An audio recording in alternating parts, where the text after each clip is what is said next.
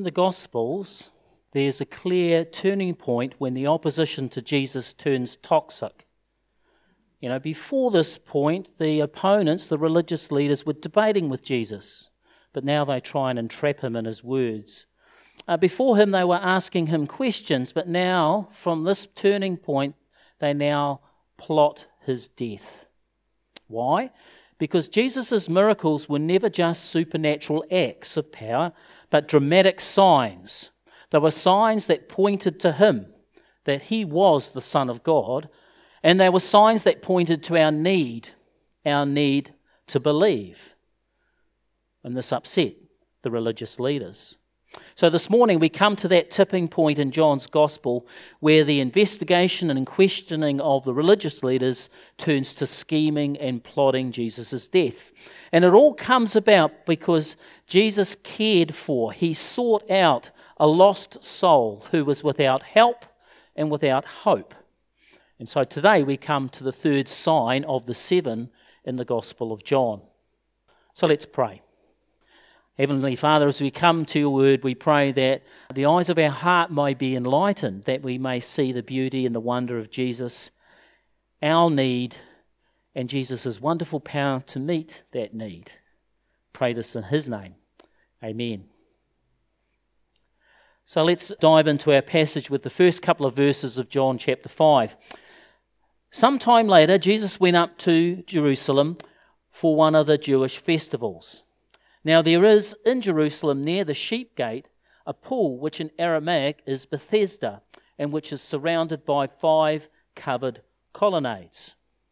So Jesus is based up north in Galilee, but from time to time he would travel a few days' journey to the south because that's where Jerusalem was and the religious festival. So we're not told exactly which festival Jesus is going down to, but while he's there, he goes to a pool called Bethesda.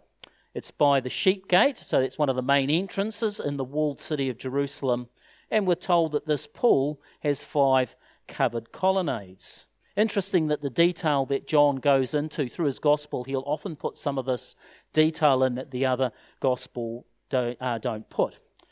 So, some background about this. It wasn't until the late 1800s that excavations near the sheep gate unearthed a pool complex with the ruins of, how many? 5 colonnades, 4 in a row and then a 5th over the pool. So if you travel to Jerusalem today, you can visit these ruins. Now up till then, skeptics had ridiculed Christians for this whole story, saying, well, there's no archaeological evidence, there's no reference to Bethesda, the pool, in any ancient documents. This story was just made up. And so that was a criticism levelled at Christians for a number of years, centuries in fact, until the late 1800s it was unearthed. And so that particular criticism was silenced. And even today there are archaeological discoveries that confirm what the Bible says is accurate and true. Wonderful, isn't it, when we have those opportunities? Next in our passage, we're told some puzzling details. Let's have a look at these from verse 3. Here, a great number of disabled people used to lie, the blind, the lame, and the paralysed. Now, in my Bible now, I have to shoot down to the footnotes. And so verse 4 is down at the bottom in my footnotes. They waited for the moving of the waters. From time to time, an angel of the Lord would come down and stir up the waters. The first one into the pool after each such disturbance would be cured of whatever disease they had. As it so happened, those same excavations uncovered near the pool complex a faded fresco of an angel stirring up the waters. Very interesting, isn't it? However, there's a big caution here. We cannot read too much into this footnote, this detail. The reason why modern translations often have the detail about the angel stirring the waters as a footnote is because the oldest and most reliable manuscripts of the Bible don't have this account. So most Bible scholars are in agreement that this was a footnote added afterwards. Because John's Gospel is aimed mainly at Gentiles, It was probably written just after Jerusalem was destroyed in 70 AD. And so people reading this were wondering why there were all these disabled at the pool. And later on, in verse 7, when the invalid starts talking about the waters being troubled, those original readers would have no idea what was happening. So it appears that someone very early on added a wee footnote just to explain to the readers what was happening. And we need to be careful, because that the angel came and stirred up the waters is actually not endorsed by the Bible. The Bible doesn't say that this happened. The Bible just adds that detail to say that's why the invalid and all the people were there. There may or may not have been an angel who stirred up the waters. The Bible does not tell us either way. So just a little bit of a caution there. And as you're reading that, you may wonder why it's in the footnote. Anyway, that's the context. What about the man whom Jesus is about to heal? Leaving the footnotes back into the body of the text, verse 5. One who was there had been an invalid for 38 years. So here by the pool, amongst many other people with illnesses and diseases, was an invalid who was helpless and hopeless. First, he was without help. He was an invalid with a condition that meant that he cannot walk. He'd been that way for 38 years. He probably wasn't at the pool for that whole 38 years, but he had certainly been at the pool for a good amount of time. He cannot help himself. He's dependent on others. We don't know where he slept at night. It's unlikely that he slept there. He must have had someone to help move him around a little bit, but when it came to getting into the pool, he was without help, and so in his mind, he was without hope. Verse 7 explains that he had no one to help him in the pool, and so when the waters were troubled, other people would get there first. And it was the first in who was healed. So he was without hope because he had no one to take him into the pool. However, this is all about to change, wonderfully change. Verse 6. When Jesus saw him lying there and learned that he had been in this condition for a long time, he asked, "Do you want to get well?" Do you want to get well? Why do you think Jesus said, "Do you want to get well"? Surely it's obvious.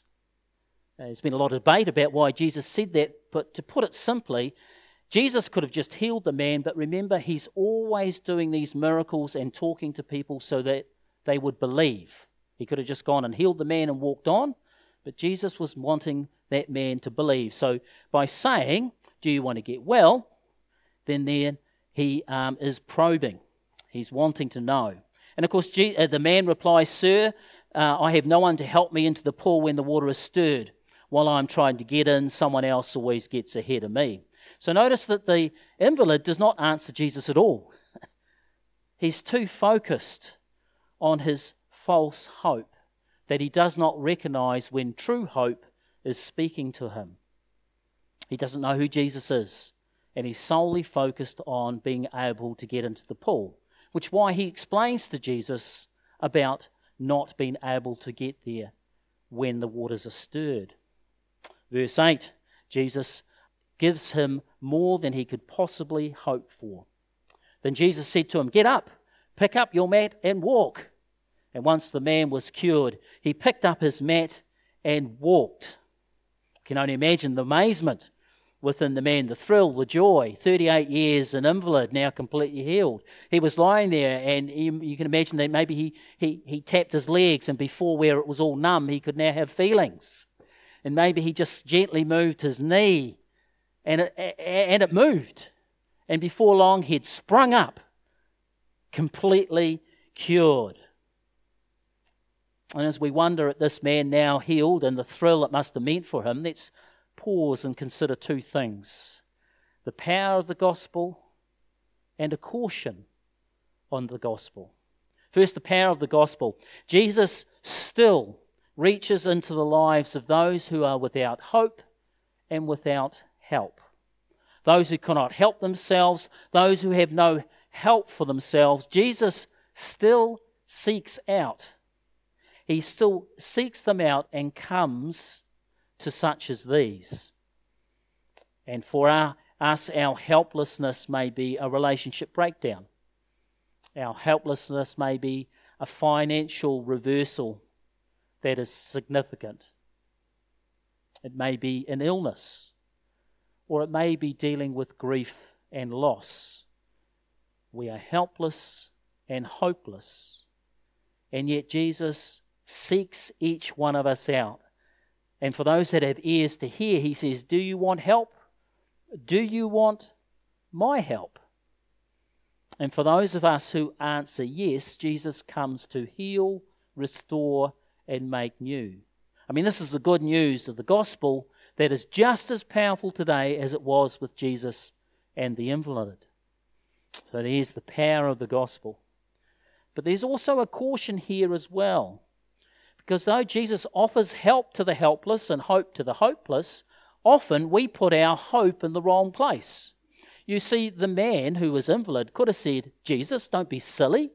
Can't you see that I'm crippled? If you really want to help, carry me to the pool when the waters are troubled.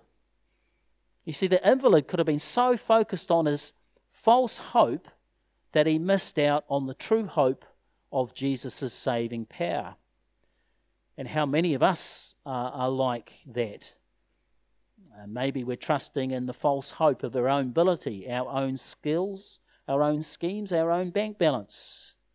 Maybe we think we're immune to the troubles and the slings and arrows of life because we put our hope in ourselves. Maybe we put our false hope in circumstances, that the financial markets will change, that there's a miracle drug around the corner, that person that you're estranged to will see sense. And so you put false hope in circumstances. And all the while the devil is whispering in our ear to take our eyes off Jesus and to any false hope that he can get us hooked into. And so while the power of the gospel is that Jesus seeks us out by name and offers us healing and restoration, the caution is many of us are locked into a false hope and can't hear his voice. Today, Jesus is saying to the man, like to the man who's get up your mat. You don't need this false hope of the pool of water being stirred. I have given you true hope. Get up and walk. And you'd think this would be the end of the story. A man wonderfully healed, told to leave the pool of Bethesda and to move on and to enjoy life. But there's a problem, because he does pick up his mat. But, verse 9, the day on which this took place was a Sabbath. And so the Jewish leaders said to the man who had been healed, it's the Sabbath. The law forbids you to carry your mat.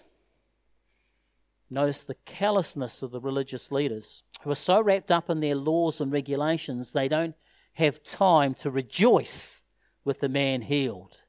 The religious leaders didn't say, wow, this is amazing. 38 years an invalid, we rejoice with you. No. It's, you have broken a Sabbath law. Now, many of us know that this comes from the Ten Commandments. The Ten Commandments says, keep the Sabbath holy. You are to do no work. That's number 4.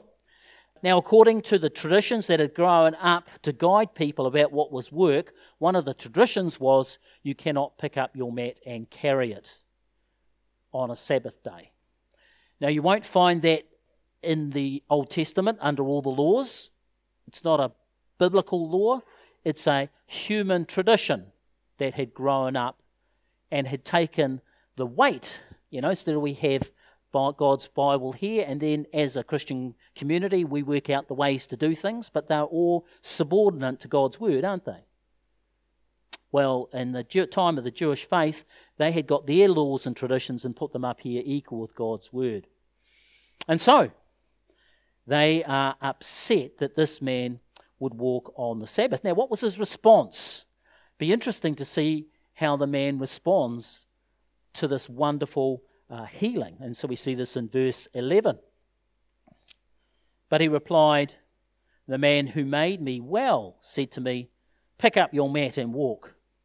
So they asked him, who is this fellow who told you to pick it up and walk? The man who was healed had no idea who it was, for Jesus had slipped away into the crowd that was there.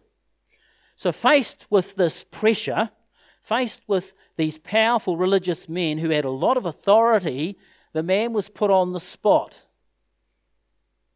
He could either defend Jesus or push the blame aside. And so he pushes the blame from himself to Jesus. And we think, I wonder if this is a pattern. What's he doing here? Surely he should stick up for Jesus. There's a challenge for us here today. The good news, the power of the gospel is that Jesus seeks us out. The caution is that sometimes we are consumed by false hopes. Here we have another caution.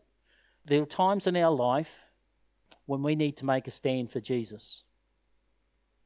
When we need to put our hand up, so to speak, and say, Jesus is my Lord.